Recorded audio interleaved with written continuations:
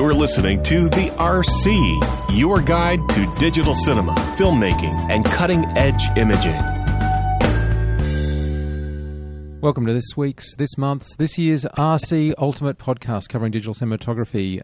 In this, the ultimate episode of the RC, we'll be covering a whole lot of stuff, looking back from the origins of the RC and where things are going looking forward.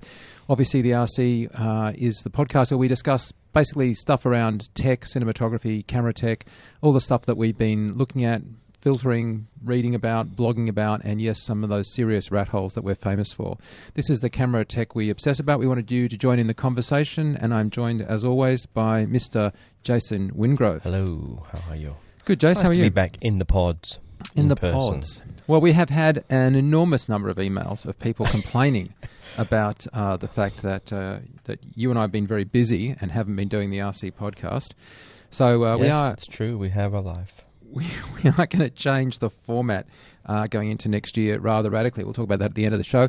But for now, let's put to rest the rumours that you and I are having a hissy fit fight, or that you have in fact eloped, or that we have decided to do anything else. Well, not with you anyway. No, it's all true. It's all true. It's all true. It's all true. So Jason and I remain as interested and always in the subject, as interested always in talking to you. It's just not been possible with schedules and various other things. I literally got back from being overseas for 2 weeks, like about 2 or 3 days ago. You have been shooting like a banshee. And Yep. Been a quite good, busy year actually with a few clients. It's been lovely. Been a good creative year. So, yeah, I can't complain. But yes, the podcasting does tend to go on the back burner, the burner behind the back burner. Well, yes, we moved the podcast to being monthly in the hope that we'd be able to be more reliable. But then the months... it was pure folly. But we do love you, dear listeners. And so what we want to do is give you this end of 2015 podcast. And obviously at the end of the year, it's a good time, Jace, to kind of reflect and work out where we are. So... where do we think we are in terms of cinematography? So what's the sort of the state of the art? What's the line in the sand? Where are we at now? Well, digital is done and dead. Everyone's shooting on film now. Yeah, film is the new digital. Yeah. Excellent. I think, if you're shooting digital, you are, you're behind the times and clearly old school. Let me just ask you right out of that. Have you seen the new Star Wars? Indeed. A couple of times. 3D and 2D. Did you see it in 70mm? No. I did. Of course you did. I thought it looked really good. So you saw this at an IMAX? An IMAX in the back row. The big IMAX? Big IMAX, biggest in the world, 70mm projected film. So you had to book ages ahead? I booked it months ago. Because the only good place to sit is like top back 5 rows or so? Yeah, in fact, I would say the back row is the absolute sweet spot. And I know that because when the Paramount and Fox executives book for screenings of, like we go to industry or other press preview screenings, those seats that I was in are the ones that are booked by the executives, and so I booked their seats.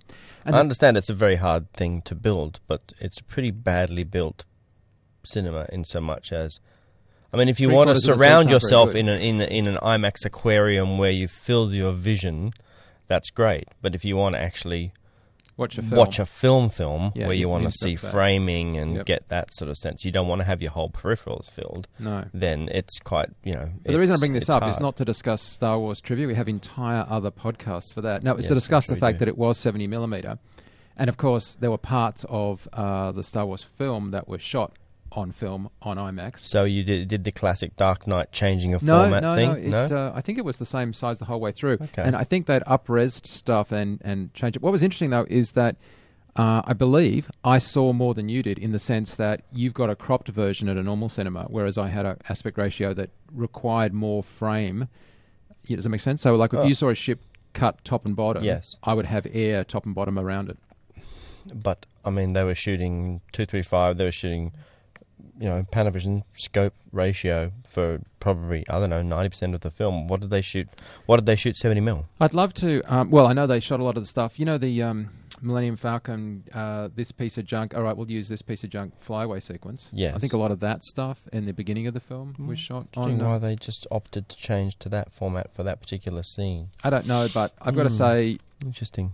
Okay. More details will come out as the filmmakers are allowed to talk more about the film. I just knew that it would be one of the last occasions I'd have to watch a film in 70mm, given that even that projector is coming out. In the United States, if you listen to this and one of our friends from America, there are only 13 cinemas in the US that are projecting the 70mm print. So it really is kind of a nostalgia trip. The thing is, though, when you look at film, it is softer. It is less... It has a different aesthetic. It's not better or worse, but it's definitely different. I don't know, and I don't think there's anything really that the audience notices. I don't know. I mean, I think it was a great. I think obviously it was a conscious choice from JJ to undo all the ills of the past. And the first one would be, with the look of the original one where they shot, episode 1, etc. Undo the ills, i.e., episode 1, 2, 3. Which was generally shot on... And yet that F900... On the bleeding edge of digital at the time. But that F900 was the turning point of digital cinematography introduction. I mean, when Star Wars decided to go digital, it was revolutionary. It was maybe, not your favourite films, but it was a really big turning point in the move to digital cinematography. Yeah, it was... but obviously, it was something that he wanted to undo. Let's get away from CG as much as possible. Let's shoot on film. Let's have as much practical as possible. Let's step back to the original trilogy way of doing things. I was impressed with every part of it. All the effects, everything felt analog, felt real, felt in camera, even when it wasn't. And it was, so it was a lovely step. I don't know whether necessarily film is softer. I'm sure you can grade and sharpen either to look like either these days. I really do think that if you start pulling up a piece of film and looking at it, like I do, it does look grainy and soft. I'm not saying necessarily 70mm is grainy and soft. It depends what you're comparing, of course. Yeah. What's interesting to me, though, is as we're sitting here now, we've got the Red weapon carbon fiber about, a month or two away from getting, the sort of the VistaVision level 8K sensor in it. And that camera is, a month away in inverted commas. Well, okay, I'm going to call you out on that in a sec, but that whole camera is, I'm going to say, 1/8 the size of the IMAX camera that they were shooting with on Star Wars. I mean, it is still a red, small box camera that will be shooting 8K VistaVision, and then we're talking full frame cinematography in a tiny deliverable. Now, getting back to your other point about calling out red, if we have been, I think, accurate in calling out red in the past for sucking on delivering, as we sit right now, Arri is late. Red Blackmagic is late. Delivering. Blackmagic is late, and Red is actually delivering. In fact, as we sit here right now, Sony Red is pushing out stuff too early. Yeah, Red is actually looking pretty good. Red has made a dramatic transformation. Now, maybe it's just the swings and roundabouts. Maybe it's that they learnt to not promise stuff that they couldn't deliver because they'd even developed it. But you'd have to say right now, Red is not the company that you would point to as the one that are failing in shipping dates. Well, I guess clearly I'm going to say, stab in the dark, that they are hurting, that they have now launched in fairly quick succession 2 new models that are designed to be budget, in inverted commas, versions. The Raven and is it Scarlet W, whatever it is? Yep. Trying to combat the sales. It's great that they're doing ProRes, but the ProRes is only 2K. No, it's 4K. On the carbon fiber, it's 4K. Yep. Dual record 4K. ProRes. Okay. I was playing with it yesterday. Okay. Well, I wasn't playing with the ProRes per se, so I was playing with the carbon. Okay. Yesterday. Well, maybe the specs as I've been researching are perhaps out of date. The magnesium won't do 4K. Yeah. See, this is what sort of bugs me. It's this sort of sliding sort of class system of depending whether you just you can't. I guess it comes down to my issue of that. the hanging on to proprietary, very, very expensive, overpriced proprietary mediums, rather than going what they should have done if they really are hurting, if they need to, get some sales happening. Apart from shipping stuff when they say and not moving the goalposts, they should be, making the barrier to entry for the media a lot less. Going to say CFast 2, or QXD, or any of the other sort of formats that'll give them reasonably similar data rates without having to have this crazy sticker shock of the amount of media, under the guise of that we were trying to protect. We're trying to protect your rushes with super secure, stable, ultra mil spec. We're just getting back to the recording for a second. Weapon 6K carbon fiber is going to record obviously 6K, but it can simultaneously record ProRes 422 HQ up to 4K at 30 frames a second, or 422 non-HQ similarly up to 30 frames a second. If you want to go like to 120 frames a second, then you are down at ProRes 2K. But that's all. Not only is that recording ProRes, Jace, but it's recording ProRes with some pretty impressive LUTs on it to give it a really nice look into your dual record. I'm sorry. I'm like, and I think we split here in the sense that I'm really interested right now in the technical stuff, and I'm really loving it. And I think you've got some more operational, almost business concerns about data expense. I guess you've got.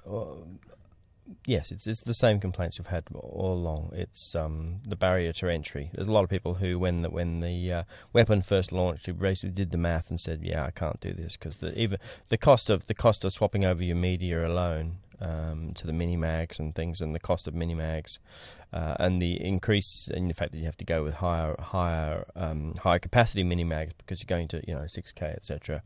It's just way too much. It was a obviously, they reinvented the wheel. They democratized digital and brought it to the masses, and lowered the price of entry. But then once that price of entry started, and once the revolution and the ball was rolling, then it's been a slow jack up to try and extract maximum amount of money from people with I don't think it's stealth versions and titanium versions and woven carbon fiber. This is the Lamborghini model of but can I just extreme pricing for paying for aesthetics and aesthetic one-upmanship and perceived. Let's say that the carbon is around $60,000, right? Ish. Right down at the other end, at the Raven, you've got an entry. Admittedly, it's a brain only for $6,000, but it's $10,000 if you've got kind of a sensible kind of package. That's shooting 4.5K and up to whatever it is, 120 frames a second. Do you think that the Raven? Can we just look at that end of the spectrum for a second? Do you think that like a 4K or 4.5K camera that's kicking in at around the $10,000 mark with without all of the bells and whistles that you're talking about, without the opportunity to go to 8K and without the dual record ProRes, is that competitive? Sure, but does it exist? The Raven? Does the Raven camera, is that your question? Does it exist? Can I buy it? Yeah. Is it shipping? I estimated to begin shipping in March 2016. Okay. Okay, so basically it doesn't exist. When it exists, we'll talk about it. Okay, so at the other end, forgive me for being a little bit. And at the other end of the carbon fiber end, yes, the ARRI Alexa, that sensor has not really changed in.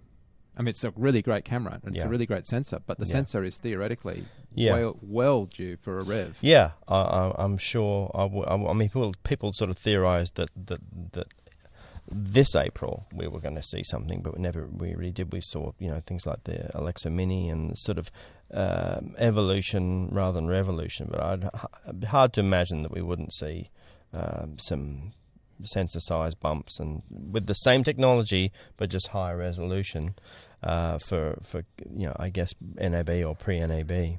because the NAB we've had in April, the NAB 2015, we had the Alexa SXT, which we're still not seeing, right? And that's 4K ProRes, 2 options, blah, blah, blah, blah, blah. But we haven't seen that. We haven't seen the super extended recording Arri Alexa, have we? We've still just got... I don't believe so. There's plenty of minis out there. Alexa minis are taking over. Very popular in rentals. Does that make sense to you? Like, I think that's a really expensive camera, that mini.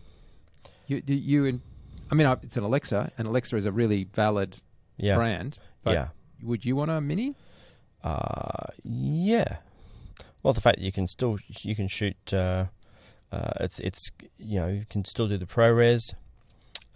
It's quite small, beautiful form factor. The classic Alexa, the Alexa look, dynamic range. But isn't that camera getting close to carbon? It's certainly like close to magnesium in price, right? Like it's pretty bloody expensive. Yeah. And there's no real upgrade path on it. I mean, at Grid, it's a smaller footprint, right? Yeah. But I'd have been really enthusiastic if that had been a $20,000 camera. It's like 2 or 3 times that. Yeah, guess so. Okay, let me back up. What are you shooting with, Jose? I've just spent all this year on the Sony FS7. Okay, so why the FS7? Well, for me, it's about the full frame thing, basically. It's the fact that it's E-mount, so I can put a speed booster on it. It definitely has some technical issues that I'd love to resolve and working to resolve. The fact that you are adding an extra optical mount, and the best one out there is the Metabone Speed Booster Ultra, which is, I find, perfectly fine optically, but there's issues with the lock-off in terms of putting a lens on there. Put a nice hefty Cinevised EF mount lens on that, and then you put a nice torquey remote wireless focus motor on there, and if you rack your focus backwards and forwards and the lens does rotate, it all comes down to the annoying little lock-off pin. I would love, and I'm investigating and putting some money into trying to get a proper positive lock speed booster thing. Listen, the moment that there's a larger format non-red solution for like full frame, with some nice overcranking without having to crop, then I'm probably going to, then I'm definitely going to be interested in that. I love the positive lock EF mount on the Epic. Was just beautiful. I'd love a speed booster version of that. If we leave the Epic away for a second, then, because you obviously kind of cold on that. If tomorrow a press release came out of a Vericam from Panavision, a Canon, not an SLR, a Sony or a Blackmagic camera that provided the full frame stuff that you want, which of those would you most excited to see a press release from? Assuming that it ships and all other things. Yeah, that's the thing. I think that's part of it. It's going to ship. Is it coming from a company that's actually going to ship stuff? The Ursa Mini is interesting. It's intriguing. The newer version, the 4 point whatever it is, the newer chip with the better dynamic range is very interesting. I think there's the frame rates are a little bit limited, and the fact that it doesn't have inbuilt ND is limited. The fact there's no inbuilt ND on the Epics is something I gotta say, having had that with the FS7, I absolutely love it. And it's just such a time saver throughout the day. Built-in NDs, I would have to say that's a must, I think, for a production camera, digital cinema camera of any kind. The Mini, has the notional 15 stops of latitude. Yes, I mean it's a pretty impressive. So they say. Yeah, and it's a 4680 by whatever it is, 2590 or something. Yep, shooting ProRes.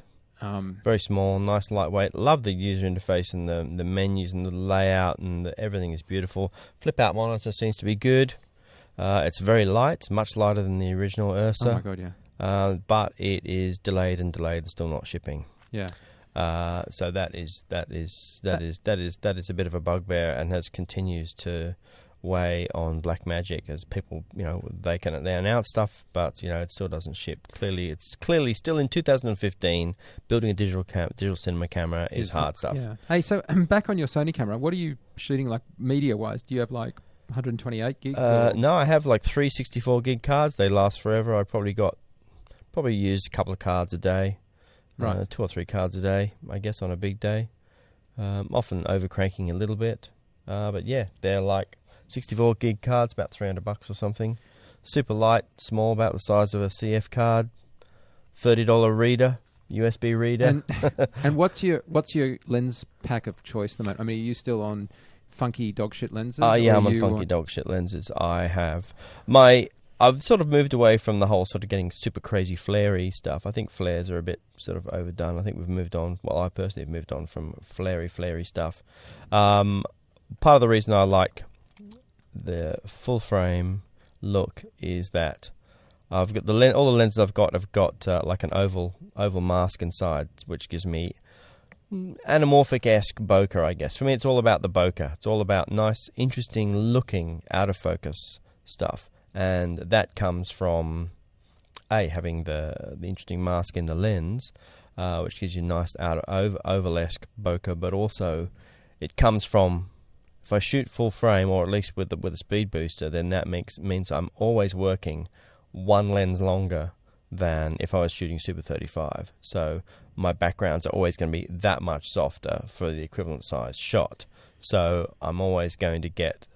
so it does create a more anamorphic-y look, because with the squeeze ratio on true anamorphics, because you have a wider, the anamorphoser is giving you a much wider field of view than the physical lens would normally do if it's spherical. You're always then working a little bit tighter all the time. You're always using a slightly tighter lens, and that's partly where that shallower depth on anamorphic comes from. Is that you're sort of always working slightly tighter. So same thing with the speed boosters. It's kind of like a two-way anamorphoser, I guess, on the back of the lens. Well, let me ask you a couple of other questions, two in particular. So that camera that you shoot with is rated at 2000 ISO, I believe. Yeah, it's very clean. We get back to the Epic for a second. That's still like around a 600 kind of rating, depending on which filter you put in. Yeah. Do you rely on that 2000 or? Yeah, I mean, I'm just at a place now with the Sony where I've got past the fiddly menus, which is, I think, is obviously something I'd love to see change. And would be one of the things, I suppose, that I would be on the lookout for. Whatever the next new shiny camera is, it would have, or wherever Sony decide to take their menus, it would be nice, cleaner, simpler menus. Sorry, what was the question? I was asking you. Look, this camera, Jace. It is 2000 ISO. Yeah. And you are trying to do really shallow depth of field. Yes. So it's Jason gaffer taped the thing wide open Wingrove. Sure. Yeah, sure. So I'm just wondering... With the NDs in the back and a variable ND in the front. And look, I'm at the stage, as I say, with the menus and with the way it's set up, that I literally just put a battery on, turn it on, it looks great, and I just shoot. And I don't tinker with it. You're shooting 4K as in 3842 by... Full, true 4K, which is 40, whatever it is. Are you shooting that? I thought it's sort of Sony's 4K, which is slightly... less. Slightly wider than true 4K horizontally with the Ultra HD height. Okay, so 40, that's your 40, native 38, shooting format. But you're not mastering, obviously, in 4K. No. Do you blow stuff up much? Still going, absolutely. Yeah, blow it up all the time. Okay. Or at least I'd love having that option for sure. Or if I'm going to stabilize, and if I'm shooting handheld, or if I want to stabilize something or crop something. And what format are you recording on your camera in? XAVC-I, the higher bit rate. Okay. I am shooting, the XAVC-I, which is 25p, which is 250 megabits a second. Yeah. And yeah, that's what I'm shooting at. It's so I mean, that's the other thing. I think it just, if I'm generating a lot of data, if I was did you say 250 megabytes a second? Yep. That's interesting. It's 500 megabytes if you shoot like 50p or something, I think. Right. Because it's not exactly the same, of course, but the Epix in its R3D format, so it's quite a different thing. Yeah. Is shooting, I think the Dragon's at 200 megabytes a second, the magnesium weapons at 225, and the carbon fiber weapons at 300 megabytes a second. Megabytes, you're talking. Yeah. I'm talking about megabits. Oh, okay. That would be... Yeah, so you're generating in a Dragon around 6K. Yeah. Is like 700 and something megabits a second. It's also interesting how low the compression rates are going on the red stuff. Like, I used to be happy at 10-1, and people are like, "Whoa, we want 4-1." I'm like, wow. And also for me, it was again maybe things since I've moved on from red have got a little bit better in terms of the acceptance factor, but not having to do any transcoding. I'm very happy that I can just now. It seems to be quite well accepted. I can drag and drop and give everybody these 4K files. Admittedly, it's a crazy file structure and things, but it just works. It just drags and drops, and no one seems to need to be able to transcode. They can just I can open up the files right here on a MacBook Air, 2-year-old MacBook Air, and play them fine. Can I talk to you about something else that was a lot of fun for me? It has been fun in the last couple of weeks. So on our little Sony SLR cameras, the ones we shoot with, we've got like a bunch of them for interviews and stuff. Yeah, we've we finally got around to bothering to get the app working with it, and so now we can actually, which is obviously not the remote app thing. Yeah. So I can literally play memories or whatever. Yeah, I can literally see myself on the camera for lineup, right, and then switch it off and on and adjust things. Yeah. So if I was wanting to shoot myself doing an interview, I'd be able to, Wi-Fi to my own camera to switch on. And I was thinking, well, that's kind of fun. And you're right, it is called Play Memories. And so it connects to the camera. There's definitely some limitations, though. I think if you start, I seem to remember, like if you're using, for shooting video with it. Well, it seemed fine. But anyway, my point is, this is what I was doing, right? I've got my phone up and I can see myself, which sometimes is really, really handy because trying to frame up on yourself if you're a one-man guy is just impossible. And then I started playing yesterday with the carbon fiber Wi-Fi, which now uses the app that... the full control. Yeah. And the full control is great. Like, you're controlling the Dragon and you're playing with all the settings, and you're even tweaking... the looks that are going out to the to the preview monitor, and this of course, is all part of the fantastic new red that I didn't stick around for. Well, I know, but my point was, it was just like it just so brought into sharp relief why I didn't like the red mode, because the red mode promised to do so many of these things. It never worked. Yeah. This works like the most redundant piece of gear anybody ever bought for their... It was the thing I thought was going to be the most awesome. And then there's going to be the Red Mote Pro that did the focus control and all these crazy dreams that never really... the Red Mote never really realized into what it should be. Now, the side control on the side of the body and the full control, and it's the thing about the full control, though, and so this is, I'm not just talking about that per se, but that now between the Sony camera and this, it's the idea that, like, I just think any camera now has to be able to be fully run by an iPad or an iPhone or a Google thing. But also, the other thing about that is it just feels like we're starting to get towards, because, there's so much capability in an iPhone camera for understanding roll pitch yaw, understanding when time of date, GPS, all that kind of stuff. And we're just starting to sort of get... I mean, that's taken us way longer than I thought it would to get a lot of that Wi-Fi controller stuff happening with normal cameras. And it seems the easiest way to do that is just connect your camera to a very powerful computer that you have in your pocket as part of your phone and let it provide a huge amount of stuff. But like all that stuff like GPS tagging, all the metadata that's coming off, because, if you are watching on your full control and somebody starts adjusting the focus or the iris, whatever, you're going to see that reflected on the... And so all of that metadata is terrific, and it's now being generated, and it should be, because there's so much intelligence that you can get on set and have effortlessly recorded. And things that you want to be able to do, you want to be able to see what's going on. You want to be able to run something off a arm without having to run a lot of cables. Yeah. You want it to be simple. You want it to be effective, but also you want it to tap into stuff that we just take for granted in a $600 iPhone. As long as that stuff works, you know. I'm getting a little bit over technology that doesn't work, but stuff that should do, and video transmitters that meant to do one thing, and then you spend your whole time just unplugging and replugging things. And I'm getting a little bit over tech that well, I guess this doesn't stuff do what to it's meant to, what it says on the tin. You know, I'm also really enthusiastic that Red's opened up to people like Off Hollywood, because the Off Hollywood stuff, the modules that they're building, and the Volt Bridge, and having, again, you know, on your iPhone, control over stuff that was a black box before, like power was. Yeah. Do we have any power left? You know, I don't know. Yeah, and I think that Off Hollywood produce good stuff, and they're going to be producing great, you know, add-ons. And any company now should be doing this. I mean, your criticism of Red is that they were too of an island, and if they can open up to other people making modules and other people making add-ons, you just amp up the space. I think they're making cameras now that are affordable. I think it comes down to the media as well. I think, and now I think if you say, as you say, if they're actually letting you do, let's say 4K ProRes.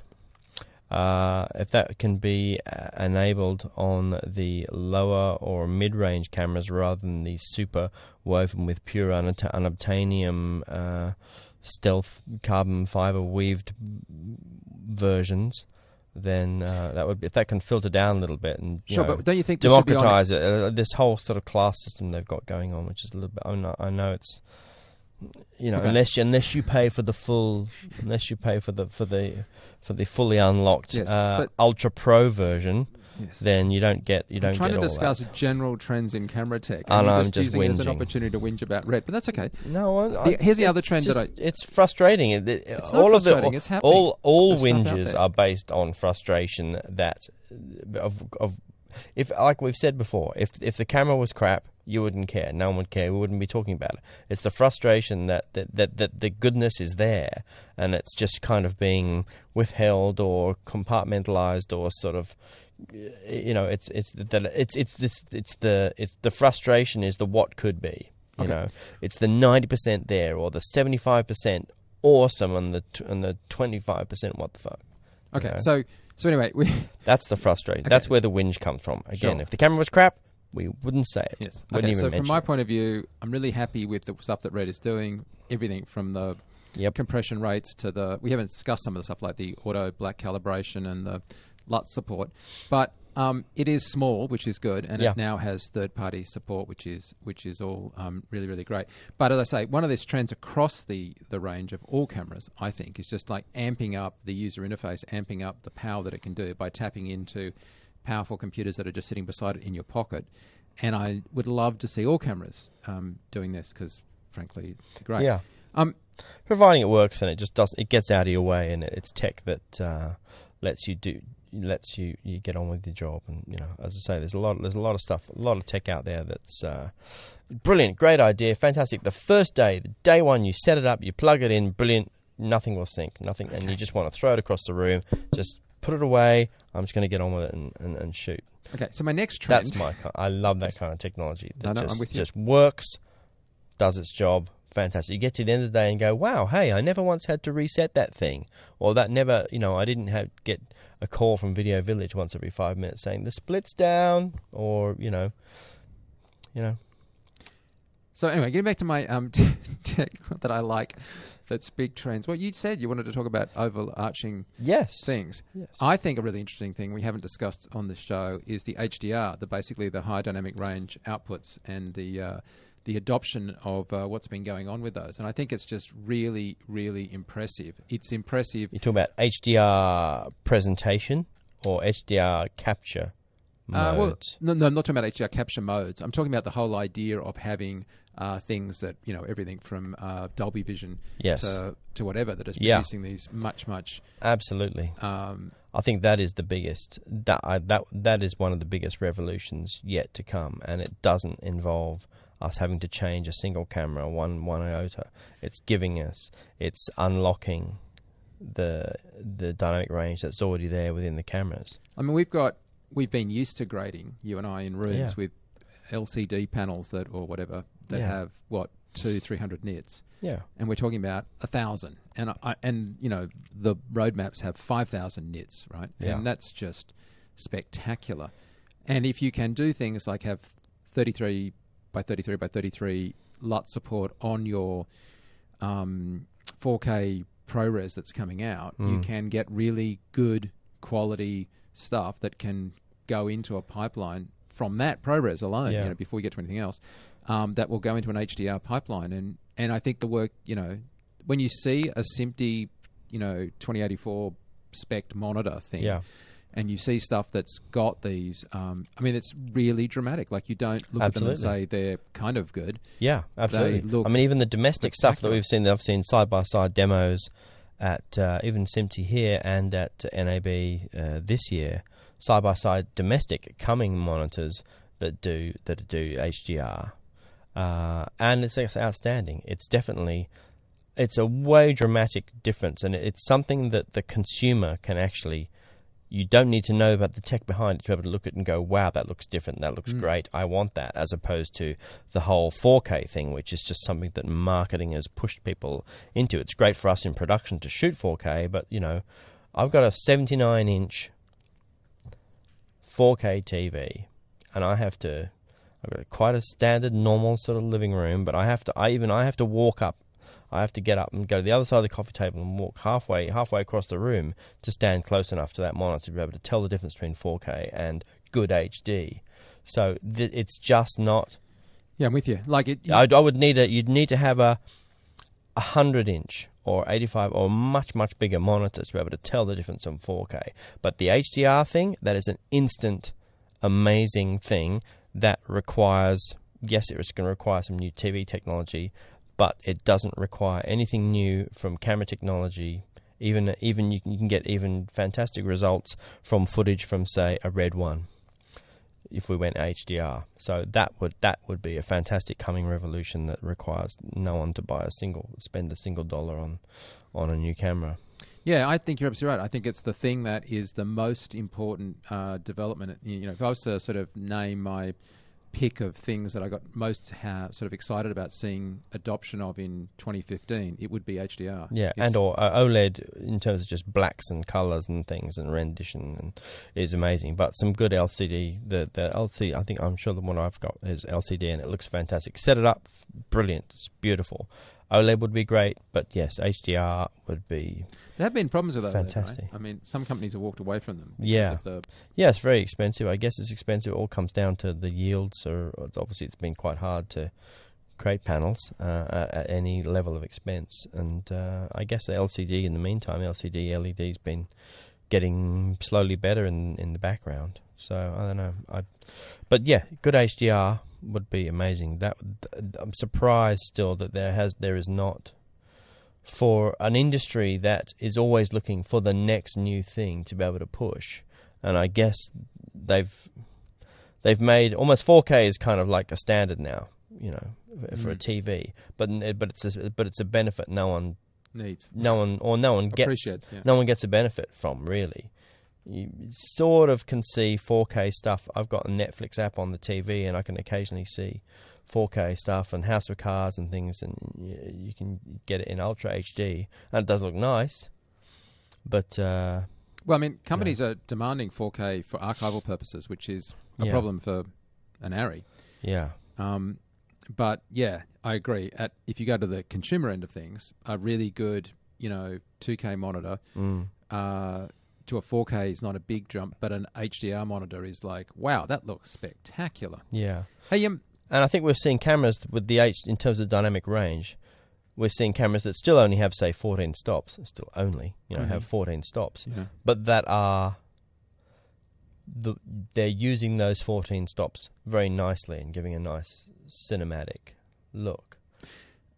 So we're talking about lenses before, but like, where are you at with like in the terms of lens tech and stuff? Are there lenses that are like really? Did you keep all your Canon Prime Cine lenses? No, I've got rid of the Canon Cine Primes. I do kind of miss them. At the moment, what I've got is a whole set of converted with the oval, cinevised, I guess, rehoused Contax lenses with the oval masks inside. And I got a whole set of those from 21 up to 135. And I don't have the Canon Cine Primes. I do miss them. I think they're beautiful. I am slowly moving away from EF lenses on the A7S and stuff like that. I really am loving the little Loxias. Oh, yeah. Beautiful little, just the Sony E-mount lenses for the A7S and A7R. They're lovely. It's nice and mechanical, and yet, I mean, for stills and things, if you ever used the little Loxias, they're not super fast like f2 and things, and that's a very limited range. I think there's only like a 35 and maybe a 28, and I think there's a few other sizes coming, but they're beautiful. Cover full frame, of course.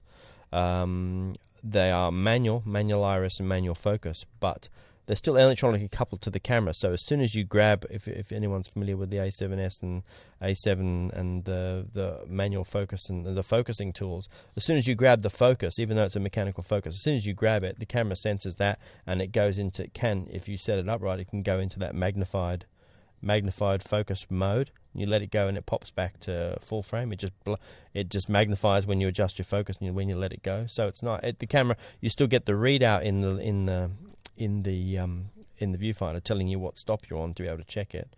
But it's a nice manual lens. They're quite affordable. Beautiful little lenses, and very small and light. It's nothing. I think partly because of the fact that I got annoyed with the fact that the cameras themselves, the A7s. What have you got now? S Mark IIs or what? Yeah, and I've got a couple of those. Don't forget, I'm the guy that also went back and bought a. Went back and bought a 5D. 5D Mark III because it's an extension of my arm, and it's so funny how many people pick it up and go, "Oh my god, this is so heavy." I'm like, yep.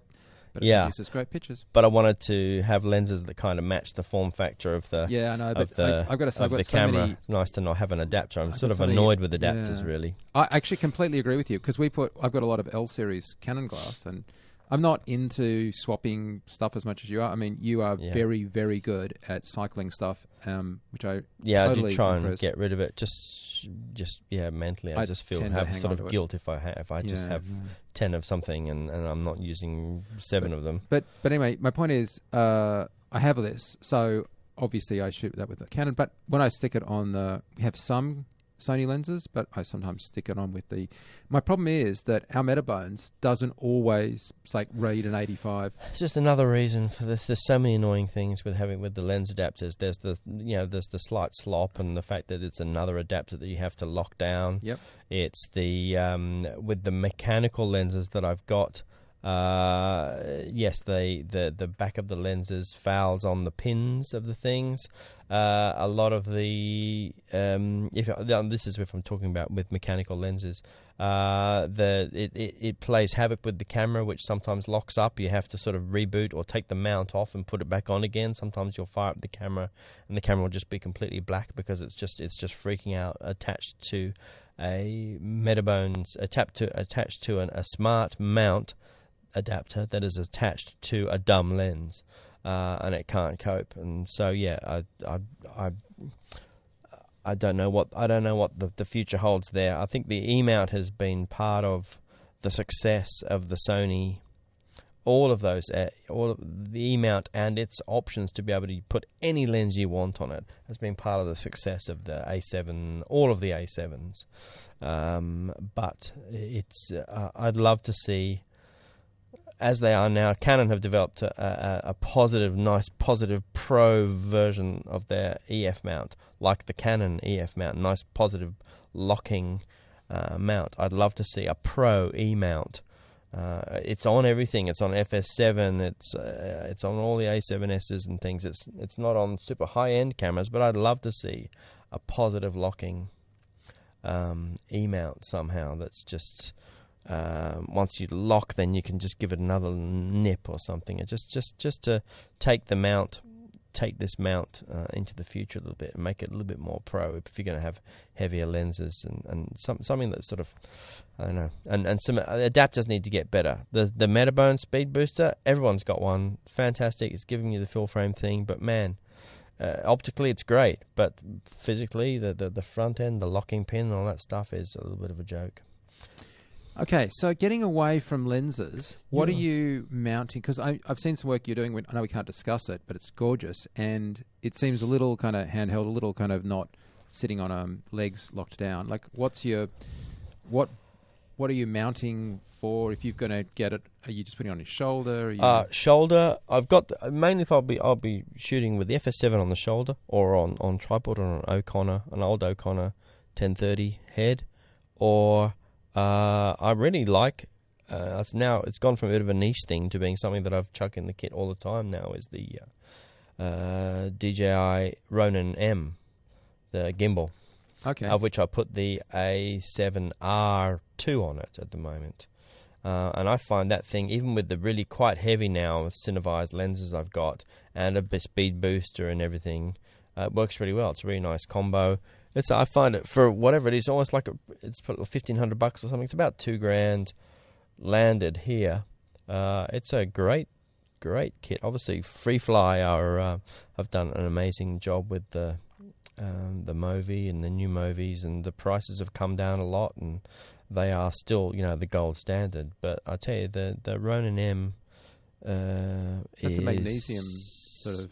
It's not that light. It's just really small and super light, and it comes with a little tiny. You can get lots of little remote options for it. It's just really good at just turn it on and it just works. And the balancing, I think the motors are really strong, so it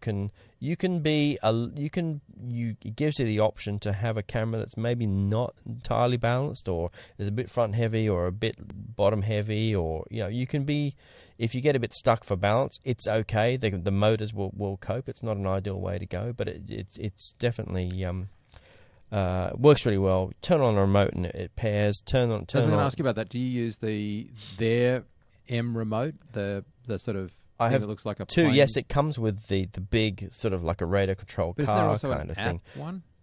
There is an app one. I don't know if there definitely is an app.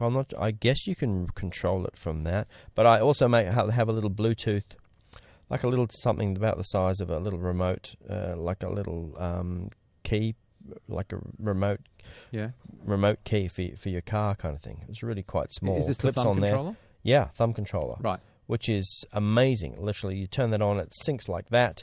I've been on the other side of a field, and someone's been just running with that thing, and I've been literally looking at my wireless monitor and controlling it 70, 80 feet away with this teeny little, I guess it's Bluetooth, little controller. It's been quite amazing. I've never had it drop out. It's fantastic. It's always, it doesn't run out of batteries every 2 seconds like the little tiny remote from the GoPros or whatever. Yeah, it's really for a couple of $100 extra. That's the thing they should include with it, not the big clunky radio control car remote thing. It's very nice and responsive. It's quite easy to quite easy to get a nice smooth control. Which begs the question: what are you using then for feeding back that wireless image? Like, what's the thing of choice for broadcasting from the camera? I have now. I've got moved to Teradek Bolt Pro 300s. I've got one transmitter on the camera, and I've got a receiver on the back for a wireless director's monitor. I've got a Odyssey 7Q Plus, Q7 Plus. So that's a remote. That's a recording monitor, and I've got a Bolt Pro on the back of that, and that's a really nice, solid, dependable link. So the Bolt's a couple of grand, kind of thing?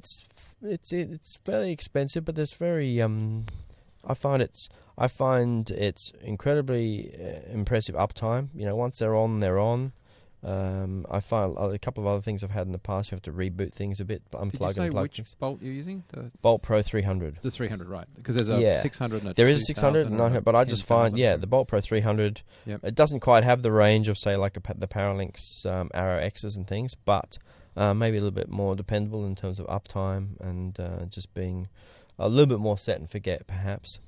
So I have one of those, and then I have another monitor. I've got a small HD DP7 which is attached to for my first AC. I have a Movcam single access I've gone to wireless follow focus now, so I've got one of those controllers bolted on a DP7, and so he's got a monitor and wireless controller in one, and that's got a Bolt Pro receiver on the back of that, and I've got another Bolt Pro receiver which is bolted to the back of my large Video Village 21-inch Sony LCD monitor.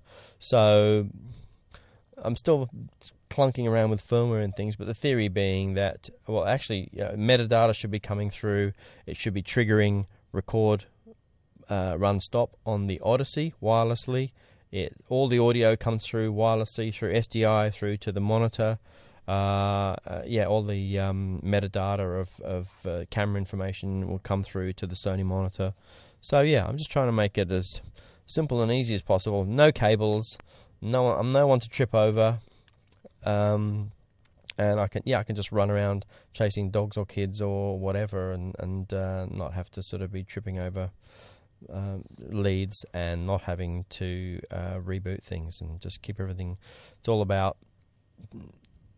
being able to easily move, reposition quickly, keep up with what's happening in front of the lens, and not have to be running backwards and forwards to the Video Village to have people reboot things and wait, because Video Village is like the moment, the nanosecond they can't see anything, they just completely panic. All of a sudden, as soon as there's a links down, all of a sudden the whole place needs to shut down. It's a complete lockdown. Oh my God, we can't see anything. Stop this train. Holy shit. No filmmaking can proceed until we can see it. If it doesn't happen while Video Village are watching, it doesn't happen. It never happened, and we need to do it all again. So it's an incredibly... I rely on it for keeping clients away, if you know what I mean. Right. It's something I guess creatively rely on them, keeping them at arm's length a little bit, and keeping them happy. And the moment they can't see anything, then all of a sudden the panic rises, and they all of a sudden can't trust you. But as long as they can see that little image, they're happy, and they just go back to updating their Facebook. And in terms of audio, we just touched on it briefly, but yeah. So you've said you discussed your tripod, you've discussed your Ronin. Yes. So audio, I'll have a sound recordist who will be... you always have a sound recordist? Yeah, pretty much, yeah. Okay. Yeah. Most of the time these days, I haven't been doing a lot of super doco run and gun stuff for a while. I do sort of more higher end run and gun in terms of being handheld and a bit more live and unrehearsed, and marks and things on the floor, a little bit more live on the set. But I'm not necessarily chucking everything in a backpack and going across through Namibia or whatever for 3 months, with a crew of 2 so much. So, but I guess I want to keep that style a little bit, but the production is a little bit bigger around me, I suppose. Always have a sound recordist, and they'll just be putting a receiver on the camera and feeding a signal for edit, and often they just use that audio right into the edit, and it goes all the way right through, and that gets pumped right through SDI wirelessly through to Video Village, and they get to hear everything. So on the Twitters, as we've been talking, and I've told people that we're doing this, we've had a question about sync. Have you looked at the Tentacle Sync? Nope. It's a system of syncing up, so it's TENTACLE Sync, or one word. Kind of what was that other one that was like Sync Buddy or something? What was that, like Timecode Buddy? This was a startup. It came from it's Germany. It came from a Kickstarter-y kind of thing. Well, it wasn't actually Kickstarter. And it allows you... Well, it does the interesting thing is it not only allows you to sync up the cameras in terms of a sync, but the reason I thought of it is, of course, you can run it for audio. Is a bit of an issue with the FS7, because there is no... Part of its heritage, or how Sony thought of it, was that it was meant to be this sort of doco kind of not reality TV, just was sort of this doco single shooter wedding kind of camera. Right. And it's been dragged into much higher arenas, and people who like the image and the price point, and the fact that the E mount and all that sort of stuff, and the dynamic range, and basically the fact that it's an F55 or F5 in a more accessible body, I guess, has meant that to do the syncing and to get Genlock and get all the time code ins and outs, you have to use you're tied into the Sony expansion unit thing that bolts on the back, which I don't use. That's the only downside. I think I want DC ins, I want DC outs, I want a lot of power in and out, and I want, but I don't have the ability to have time code. Often. Well, the thing about the Tentacle is that it's not just the timecode generator and thing, but also there's actually software that they have that runs on the Mac or Windows for actually syncing stuff, right? So it's like a step beyond just giving you a timecode signal. Interesting. And I think it's only a few $100. It's €250 Euro. There you go. Okay. So it's working through audio. What is it connected to on the camera? Okay. So it's actually doing wireless audio transmission. Yeah, I mean, I haven't used it. Okay. Interesting. Anyway, tentaclesync.com. I'll have to check this one out. Looks interesting. Our good friend at Late Night Films tweeted me to ask you that question. Yeah, I haven't explored this one. This is interesting. I'll have to check that one out, because that is a bit of an issue with particularly if you're having multiple cameras, multiple FS7s, say, on set. It's not a problem with any other camera or most other cameras that have got sort of timecode in and out. And if you're not running with the Sony extension unit, then you lack the timecodes ins and outs and things to be able to sync multiple cameras together and just jam sync at the beginning of the day and not have to do slating. So let me keep asking you questions. That is a bit of a bugbear for me at the moment. I will definitely investigate this and see if it's going to do something for us. Let me keep asking you questions. They look good. Look tiny and small. And is it all Wi-Fi or what's the interesting? So there's another question. Have we both moved away from Canon? I think I've already answered that in saying that no, I love Canon to death and you have want to be buried with my 5D Mark III. Yeah, I have an A7R Mark I for some stills. I have an A7R Mark II, which I now use as sort of, I guess, as B camera or on the gimbal. I still have an A7S Mark I. I just had a particular project that came up that I needed to get have 4K in a smaller form factor. So I went with the A7R2, and the A7S2 wasn't out yet, but I think that would be probably the most sensible choice. Canon I don't have any more. Okay, so that dovetails brilliantly. Somebody says Canon 4K, in I think SLRs. Soon, if not, why not? Like, what's our thoughts? Canon is... Will there be a 5D Mark IV real soon with 4K? Canon is a tricky one, isn't it? They do seem to run their own race, and it's a race that seems to be on a completely different track and also started at on a completely different starter's gun. Remember that I went to that huge Canon event in LA at Paramount Studios where they had Scorsese there and the big launch. I'm sure they put a lot of cash behind that in terms of getting some important looking bums on seats. Hey, C500s, really bums on seats. C500s, C300s. I think people have been a little bit disappointed by the C300 Mark II for what it costs and what its bang for buck. I think the FS7 has sort of spoiled a lot of people in that kind of arena. Yeah. In terms of DSLRs, I mean, I personally don't see...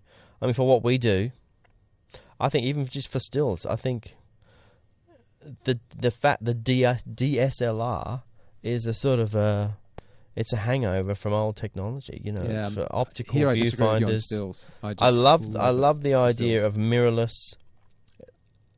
But I do like the idea of some of the hybrid viewfinders like that Fuji do, where you can actually have the ability. Literally, it's an LCD that flips in and out of your optical viewfinder. You can have a rangefinder design. You can be physically looking optically through if you want. But as soon as you fire a shot, it'll either show you it'll then flip in the LCD and show you an actual preview of the exposure, so you can chimp it and then see if you're doing it right, or you can just keep it in completely optical mode or go completely digital. I love that flexibility, but the whole idea of having mirror in the way that then flips up out of the way and then flips back again. That whole mechanical thing is just, it's designed around it's designed around a format that we don't use anymore, really, for film. So I don't know. Wishing for, I guess. Canon have certainly had some losses, and Sony. Sony have their own set of troubles, I guess. Oh, but Sony has had a huge surge. But the Canon, they can't make enough cameras like the A7, the new A7s and FS7s and things. They can't make them fast enough. Nikon are going south big time. Nikon. Who? It's they made cameras at one stage. Okay. Hey, Chase, another question. So did we answer that question? I don't know really.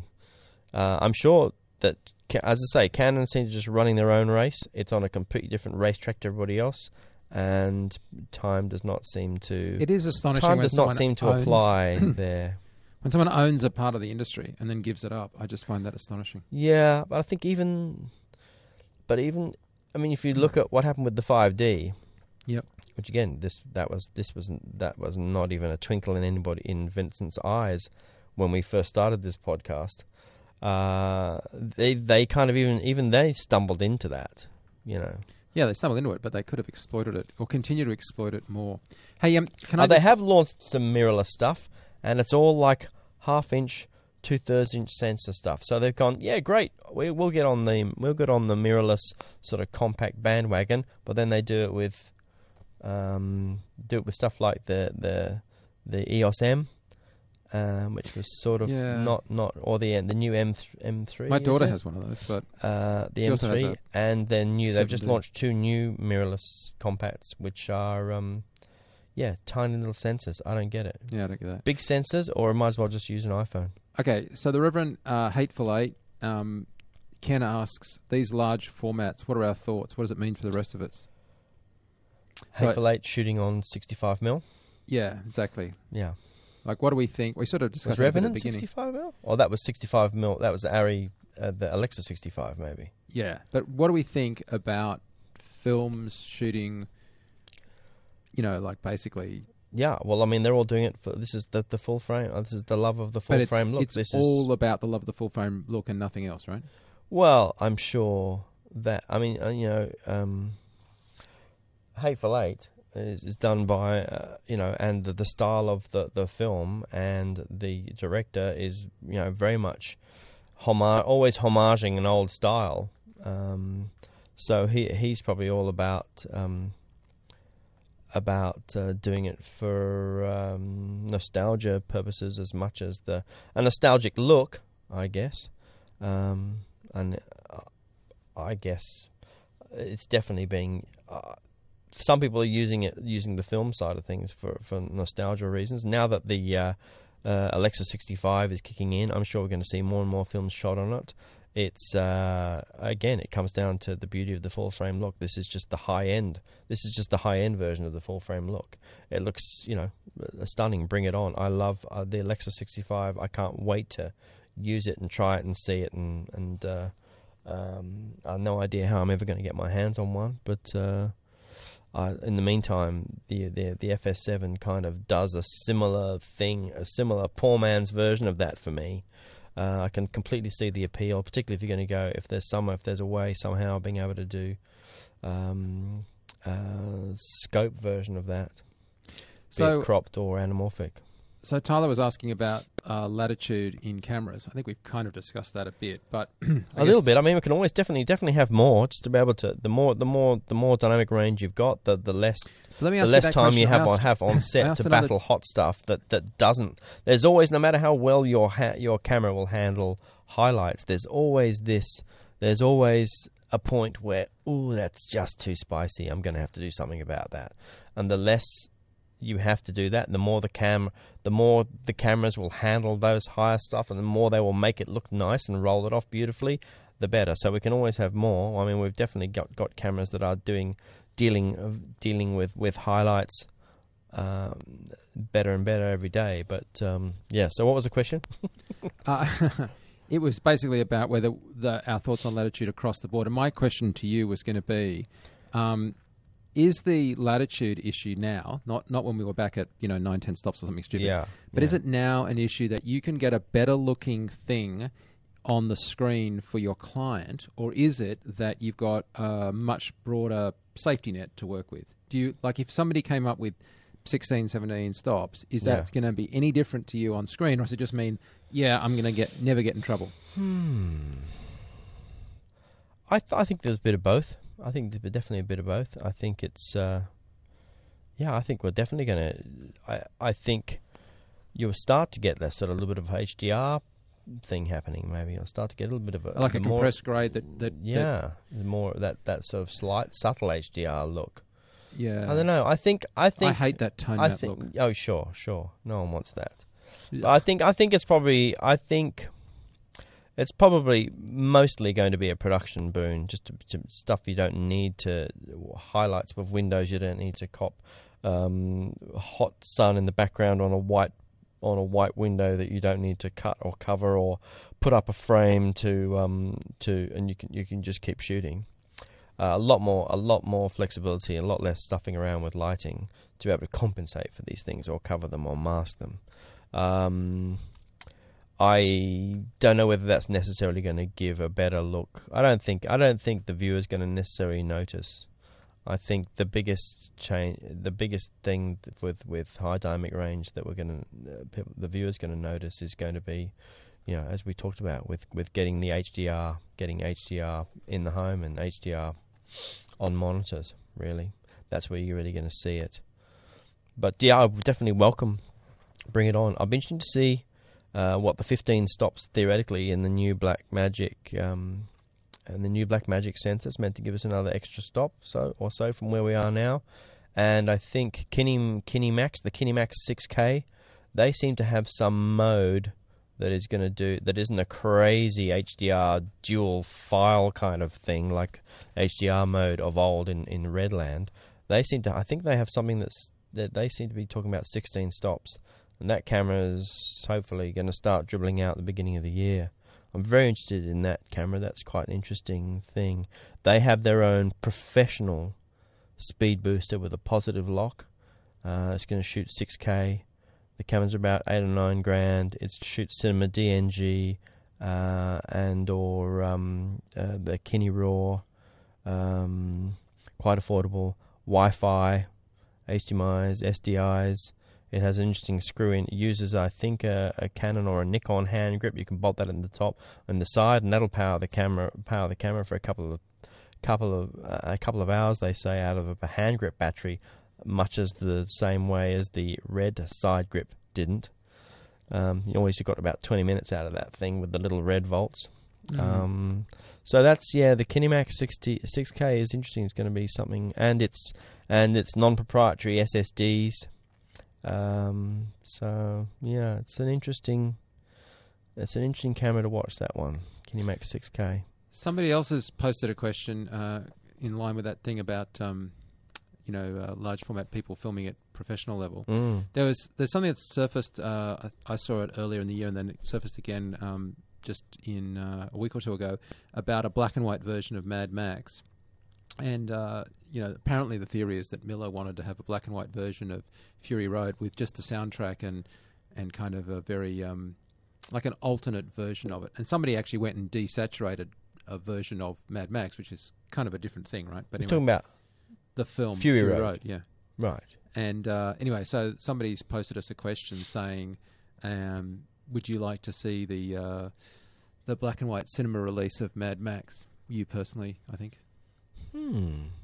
I'm like of the attitude that I love black and white stuff, but it's kind of like I like that it's kind of like the fact that it's already it's kind of like I think I liked there is something about the psychology of the color in the original release that dusty thing, and there's a lot going on with color there that's doing some interesting things in creating the heat and creating the desolation and the post-apocalyptical thing that comes out of the color, maybe that you might lose if you go black and white. I mean, I'd love to see him do it, but it's an interesting thing to do it after the fact, I love that people are, talking about doing grade versions, not recut versions. Yeah. Because some of these recut versions that add in 20 minutes of stuff, I'm like, there was a good reason you cut it. Yeah. Yeah, exactly. I mean, it's a great sort of money-making idea to do the re-edits, but maybe the fact it just proves the fact that maybe you got the edit pretty right. I don't think anybody's really looking at Fury Road and saying, "Oh my God, it's too long or it's too short." Isn't it? It's one of those things that I think, isn't it? It is a fairly long film, isn't it? Yeah, I'm just saying that I'm glad that it's if there was an alternate grade version, like how you've got Blade Runner in 28 different edits. Okay, well the first edit was valid because it was as was what's it called? Brazil, where you've got a studio grade, you want to get rid of it. Yes. But after that, I'm like, just please, really. Yeah, I think when you've got exactly like original Blade Runner and Brazil and things like that, where it's clearly documented cases of the studio completely running roughshod over the director who throws his hands up in the air and almost gets fired off the project through battles over edits, then yes, there is clear. You definitely want to know what they, show us what you intended. But also that, as soon as you have a big launch of an original edit, that sort of becomes what you get used to. I understand the new version, the new versions of Blade Runner, but I also grew up with and loved the original. That was my first exposure was to the studio edit. You know what I mean, with the voiceover and the shining ending and all that sort of stuff. So it's kind of even though it's great to see what Ridley wanted originally to do. I do think that there's this concept of director as auteur, and in the French, particularly protect that. But there are times that I've seen films that I really feel like someone should have stepped in and said to the director, "Yeah, dude, it's a bit self-indulgent." Yeah, it's like so with one of my favorite bands of all time, The Clash. But Sandinista shouldn't have been a 3-album. It should have been a double. They should have just cut a couple of tracks. Even though the world would have less Clash music and we'd have less Joe, Sandinista would be going from a great album to the world's greatest album if they just trimmed a couple of tracks. So there's a few versions of that. I don't know. Is there? Now there's like a original version and then there's a trimmed version. That's it. Yeah, it's like the 3 album. So no one's really done. Yeah, disc I guess album. Yeah, I guess there's no one really around to say, I want to do my original version. Joe isn't around with the rest of us. But anyway, my point is, there are films that I've seen where I've gone, really, this is kind of getting a bit self-indulgent. Yeah. We've kind of lost momentum. And you hear about those, right? You often hear of somebody say, we got this really great sequence, we just couldn't leave it in there because we wanted to get back to the story. And you think, as you're sitting there, oh my God, I so want to see that. And then you see it and you kind of go, it doesn't. Yeah. Really kind of follow. Well, the reverse obviously was the case with episode 4, 5, and 6, and George doing the reissues and adding crazy, annoying characters and extra little bits and pieces. And I mean, I'm all for some sort of a little bit of fix-ups of dirty travelling mats and things like that. But I'm busting to see episode 4, 5, and 6 remastered back to the original. They have. That's what's coming out. Yeah, coming out. Yeah, I can't wait. Yeah, for episode 4, obviously get that as a remastered, high definition release. When do you know much about that? When's that? I believe it's coming out like real soon now. Like it's a Blu-ray release of the original. What I don't know though is like there were some problems. So there's a restoration process that happened with Star Wars that was really valid, right? It actually got the richness back. Absolutely. So you kind of want that, but what you don't want is the fix up some of the janky stuff. Second. Yeah, get rid of like the weird stuff underneath this land speeder and clean up some sort of dodgy effects, but don't add things. Don't add things, Don't add characters and little extra Don't make stuff. Han step on someone's tail as he walks around the back in a scene that do not do that. Never do that. Get rid of that entire scene. Yeah. That is just wrong. It's not. But in that case, give us our childhood back. So let's say you did that. Who do you see at the end when Yoda, Ben, and Vader are in the hologram-y ghost mode? Right, yes. Which actor because stands? They put actors in there that they hadn't cast yet. They put Thingo from series 1, 2, and 3. Yes. No, I don't want to go to Star Wars trivia, but it was just so funny watching with my kids that they were like, why doesn't he say, when he goes, Vader, Ben, I'm Ben Kenobi, I haven't seen you in a while. It's like, why doesn't he say, I haven't seen you since you left me lying on the side of a volcano with most of my limbs cut off, you bastard. Yeah. He seems awfully, and I was like, I don't think he'd actually thought that through. Yeah, I think it all should be reset back to before 1, 2, and 3 ever existed. Really? Basically. Deny its existence? Complete denial that it existed. Basically, the Star Wars story starts with Episode 4. Yeah, the trouble is you get things like that. Like, I mean, Terminator, right? It's gone so far down a kind of weird timeline of a timeline that it's hard to get excited about a Terminator film. Oh, yeah, no, I'm not excited about Terminator anymore. You know, whereas Terminator 2 is one of the greatest films I ever Absolutely. I saw 2 before I ever saw 1. So, yeah, and that sort of completely stood alone and was, you know, completely mind-bending. Yeah. But, I've completely lost all... you know... Great sequels of all time. Godfather Part 2, Terminator 2. But my question to you is Episode 5 your favourite Star Wars? I think it has to be... No, it's 4. It has to be 4, I think. Right. Because 4... I guess 4, although he obviously was going for the episodic idea, and he originally obviously wanted to do it part of the trilogy, I guess it never really. It can stand alone as a story. You know, it's got the intro, and at the very end, it's all great, wonderful, everything's all happy now. We all got medals. Isn't that lovely? But it was never although sequels would have been lovely, they never knew going into it that it was going to be successful enough. That there was never a cliffhanger or anything that, you know, where we knew, as you had at the end of Empire. You know, it was always that we knew we were going to do a third. They kind of left a lot of stuff hanging. So no, I think it has to be Episode 4. That is probably the thing that made the film that launched a million film careers, you know, be it effects, be it production, be it anything. More people probably decided that they wanted to be anything to do with film on that, based on that film than any other, surely, I think. So, Don't you think? Yeah, we've had a lot of posts while we've been talking. In particular, David, who works as a ABC Late Line editor, seems to be not doing anything on the 7:30 report he's meant to be editing, and he just keeps on posting us stuff. He's a complete... I'm reading his thing here. I don't know him personally. David seems a nicer guy. But anyway, apart from being a proud father and stuff, he is a DSLR Magic Lantern advocate. So I'm going to... He didn't ask this question. I'm asking it. Do you subscribe to Cracks and Breaks? Are you over it? Or absolutely. No, you do? No, I mean, I love the community that gets in there and finds what's possible.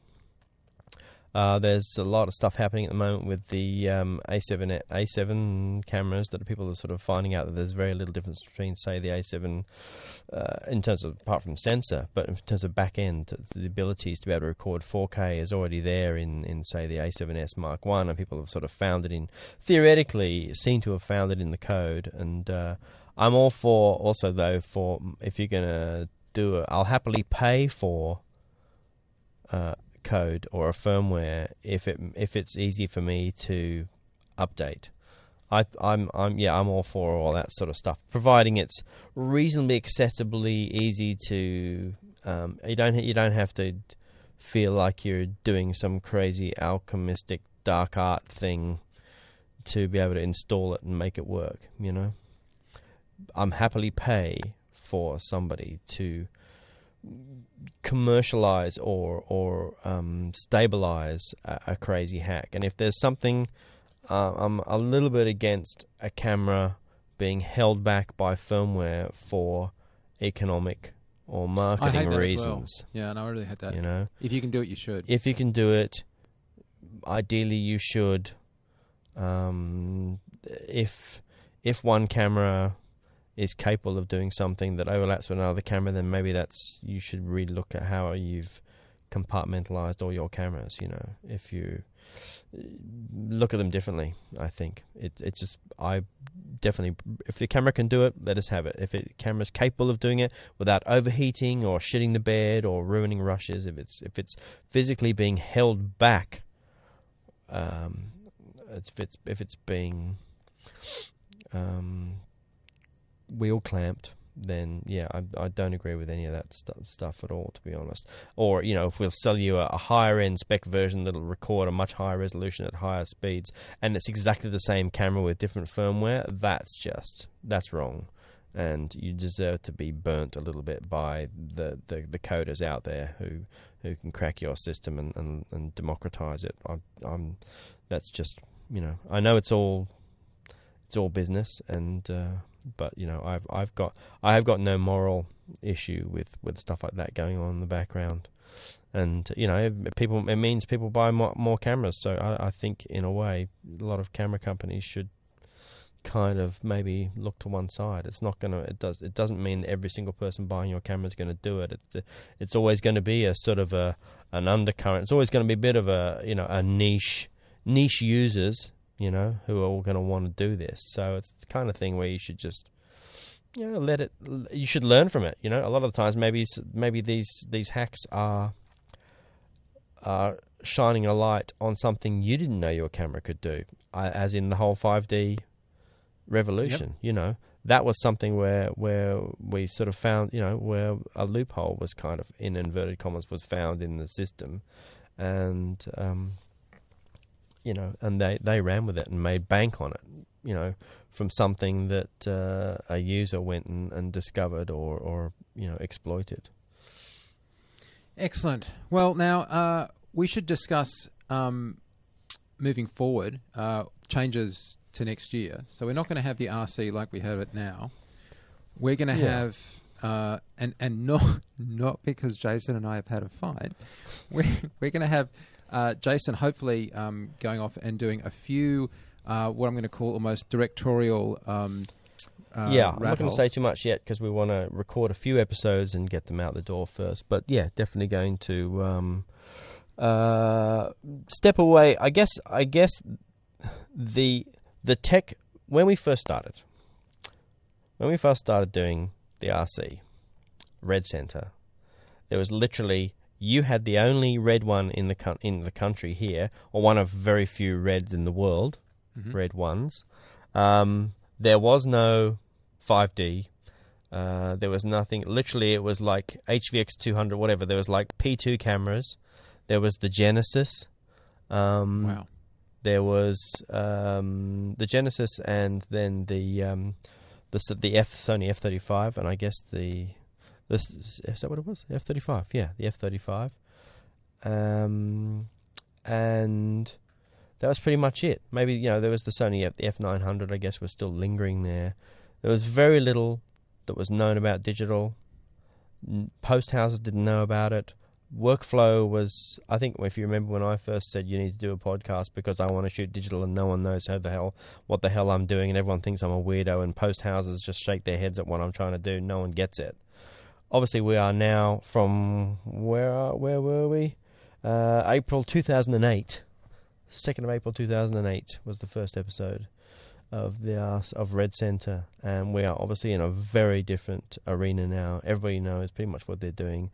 There's a lot of stuff out there. There's a lot of blogs. There's a lot of podcasts. There's a lot of information, and we're all firmly in the digital field. And I guess I want to. There is some fantastic resources out there for getting the daily news out there, and I think. So I don't really want to necessarily compete with that, and it's quite hard to keep up with that, and it makes a show. It kind of dates a show a fair bit, I guess. What you're discussing technically this month doesn't necessarily apply 6 months from now. So I want to kind of move away from that, make it a bit more sort of craft based. So there'll hopefully be a new show next year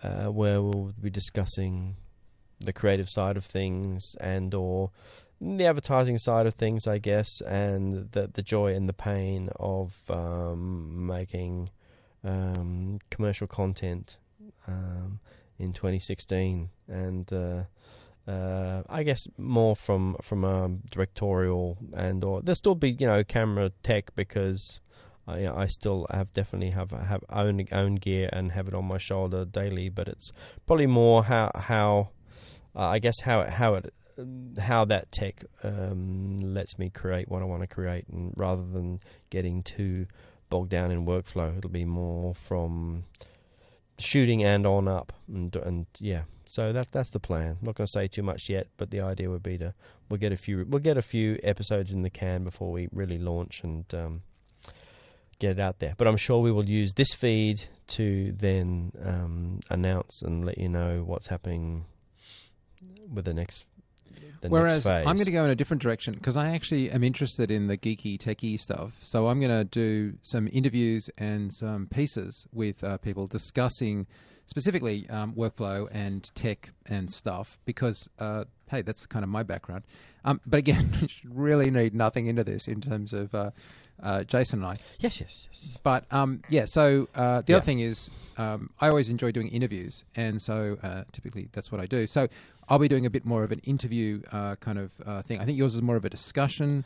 It'll be more of a two-person forum thing. Yeah. I'm going to do some more interviews and tech. And actually, I'd like to just be able to discuss some stuff that I've always felt a little constrained on geeking out on here. So, for example, this is one of the ones that was on this week's thing, like, why a 17-cube LUT? Why a 33-cube LUT? Like, what does that mean? Like, and when we're talking about, large dynamic range, and high dynamic range, like, what is the SMPTE standard for that, and what the heck does that mean? And people are talking about nits, and how do they actually work, and what do I care about them, and how does that, relate to anything? When this stuff comes up, it's easy just to sort of see things like black bodies, and if you look them up on Wikipedia, you get, something being, a black body at the melting point of plutonium, and that doesn't seem like a very helpful thing, right? The amount of radiation that's coming out at that level. I'd like to explore more let me explain how this works, and I'll relate it back to candle lights and candle power and just how this kind of happens. And we do that obviously already at FX Guide, but that's kind of my sweet spot, as it were. It's I see it as a bit of an interpreter, colloquializing, if you like, sometimes cutting some corners, but getting us from the hardcore tech to kind of so somebody's yelling about some SMPTE standard. I actually know enough about that to know that they're just to call them out on it, or to understand where it is or it isn't important, but without having to do entire sets of diagrams. I'm thinking I might do a bit more video, Jace, and publish that. And to that end, Jason will actually probably be featuring in one of those. Yes, happy to help. In January. We're also, of course, going to be doing more DOP courses over at FX PhD. And again, Jason will be helping out. Though that's Ben Allen's course. That's a bit of a leak, but that will be happening in the January 2016 term over at fxphd.com. But so that's the kind of stuff we're doing, and I'm sure that we will have reunion RC apps between the two of us. But we'll try and change the format around. Having said that, if you'd like to email us as just mike.s@fxguide.com, or Twitter us. Jason is obviously at Wingrove, and I'm at Mike Seymour, because we'd really like to get your feedback and get your thoughts. A lot of people pointed out that they're really cranky that we don't do the RC more often. I was having this discussion yesterday with a DOP who was saying exactly that, a really good friend of ours, and he was like, well, the thing is, there's sort of like not a lot of this kind of stuff. And I'm like, yeah, but reality, on our website, we don't get a huge amount of traffic. And he was like, well, it's quality over quantity. It's like when you're listening to this discussion, there's no discussion like it. That being said, in all honesty, there's no financial model for this. There's no sponsor support, because the numbers just aren't big enough to warrant that. And comparison to some of the other stuff we do at FX Guide, which is like hundreds of thousands of viewers and listeners and stuff, this is way smaller. And being completely selfishly, for me, the time involved to come to over the week or two between episodes to build the lists of the gear and gather all the information and make it into show notes, and to come to the table with a lot of stuff to talk about, and then for that to become an episode that then I guess does become a little bit dated or is a bit time sensitive is hard. There's a lot of hours involved before coming to the mic, and then a couple of hours to record it. Well, as we always said, so I'd rather, for me personally, devote my energy to do something that is more is less revolving around time sensitive tech and is more about, yes, there will be a tech bent to it, but it is more how that makes me more creative and a little bit less of the moment, and something that you could listen to 6 months or a year down the track and still get value from. Yeah, but in fairness, we also tried to avoid just reading press releases, and the trouble with just reading press releases is that's easy. Yes, if you've got to sit with some cameras and play with them and do some tests and stuff for a while before you're willing to talk about them on air, then that makes for just a hugely bigger commitment. Anyway, that being said, right, I can't thank you guys enough, because the RC has this incredibly dedicated group of people that email me and ping me and tell me to get off my butt and do another one. Yes. And we love doing them, don't get me wrong. It's just, similarly as to you guys, one needs to be productive in one's life. So look, I'm opinionated. I like to get my opinion out there, but I feel more comfortable talking about stuff that I know, and rather than talking about gear that I haven't necessarily tested. And I definitely want to make it all more about talking about work that I know and how to do it, and be more of a guide that way, rather than spouting off about equipment that I haven't had a chance to get my hands on. I can't test everything, and I can only sort of I'd rather talk about experiences and the here and now, rather than fleeting gear, endless that comes and then never gets released. That is very frustrating. Yes. Anyway, and I can't help myself, because I love geeky tech that's of the moment and equations. Go for it. I will be listening. That being said, please send us your notes, your info, and your ideas, your questions or whatever. And also, if you are somebody, and this I'm speaking now for myself, that would like to do a guest session on this new thing that'll happen in 2016 in this feed, but with me, like an interview thing, like if you've got a project you want to talk about, please, I'd love to hear, because we have done in the history of the RC a bunch of interviews, and I've always enjoyed them, and we want to sort of do that a bit more. So we'll be getting other DOPs and people involved, but as I say, we'll also be peppering that feed completely with hopefully Jason's directorial perspectives. Yes, from the man himself and others. Yes. Okay, so that's it for 2015. This is the ultimate episode of the RC. Thank you so much for being with us. Thanks to everybody that was posting in Twitter with notifications. I was thinking about saying in advance that we were going to be doing this, but I was so worried that something had come up at the last minute and we wouldn't do the show. And then as it does in the past. Like 8 times before. Yeah. So So anyway, that didn't happen, but I just was worried that if you guys were posting stuff and then that RC didn't happen, then I'd get lynched.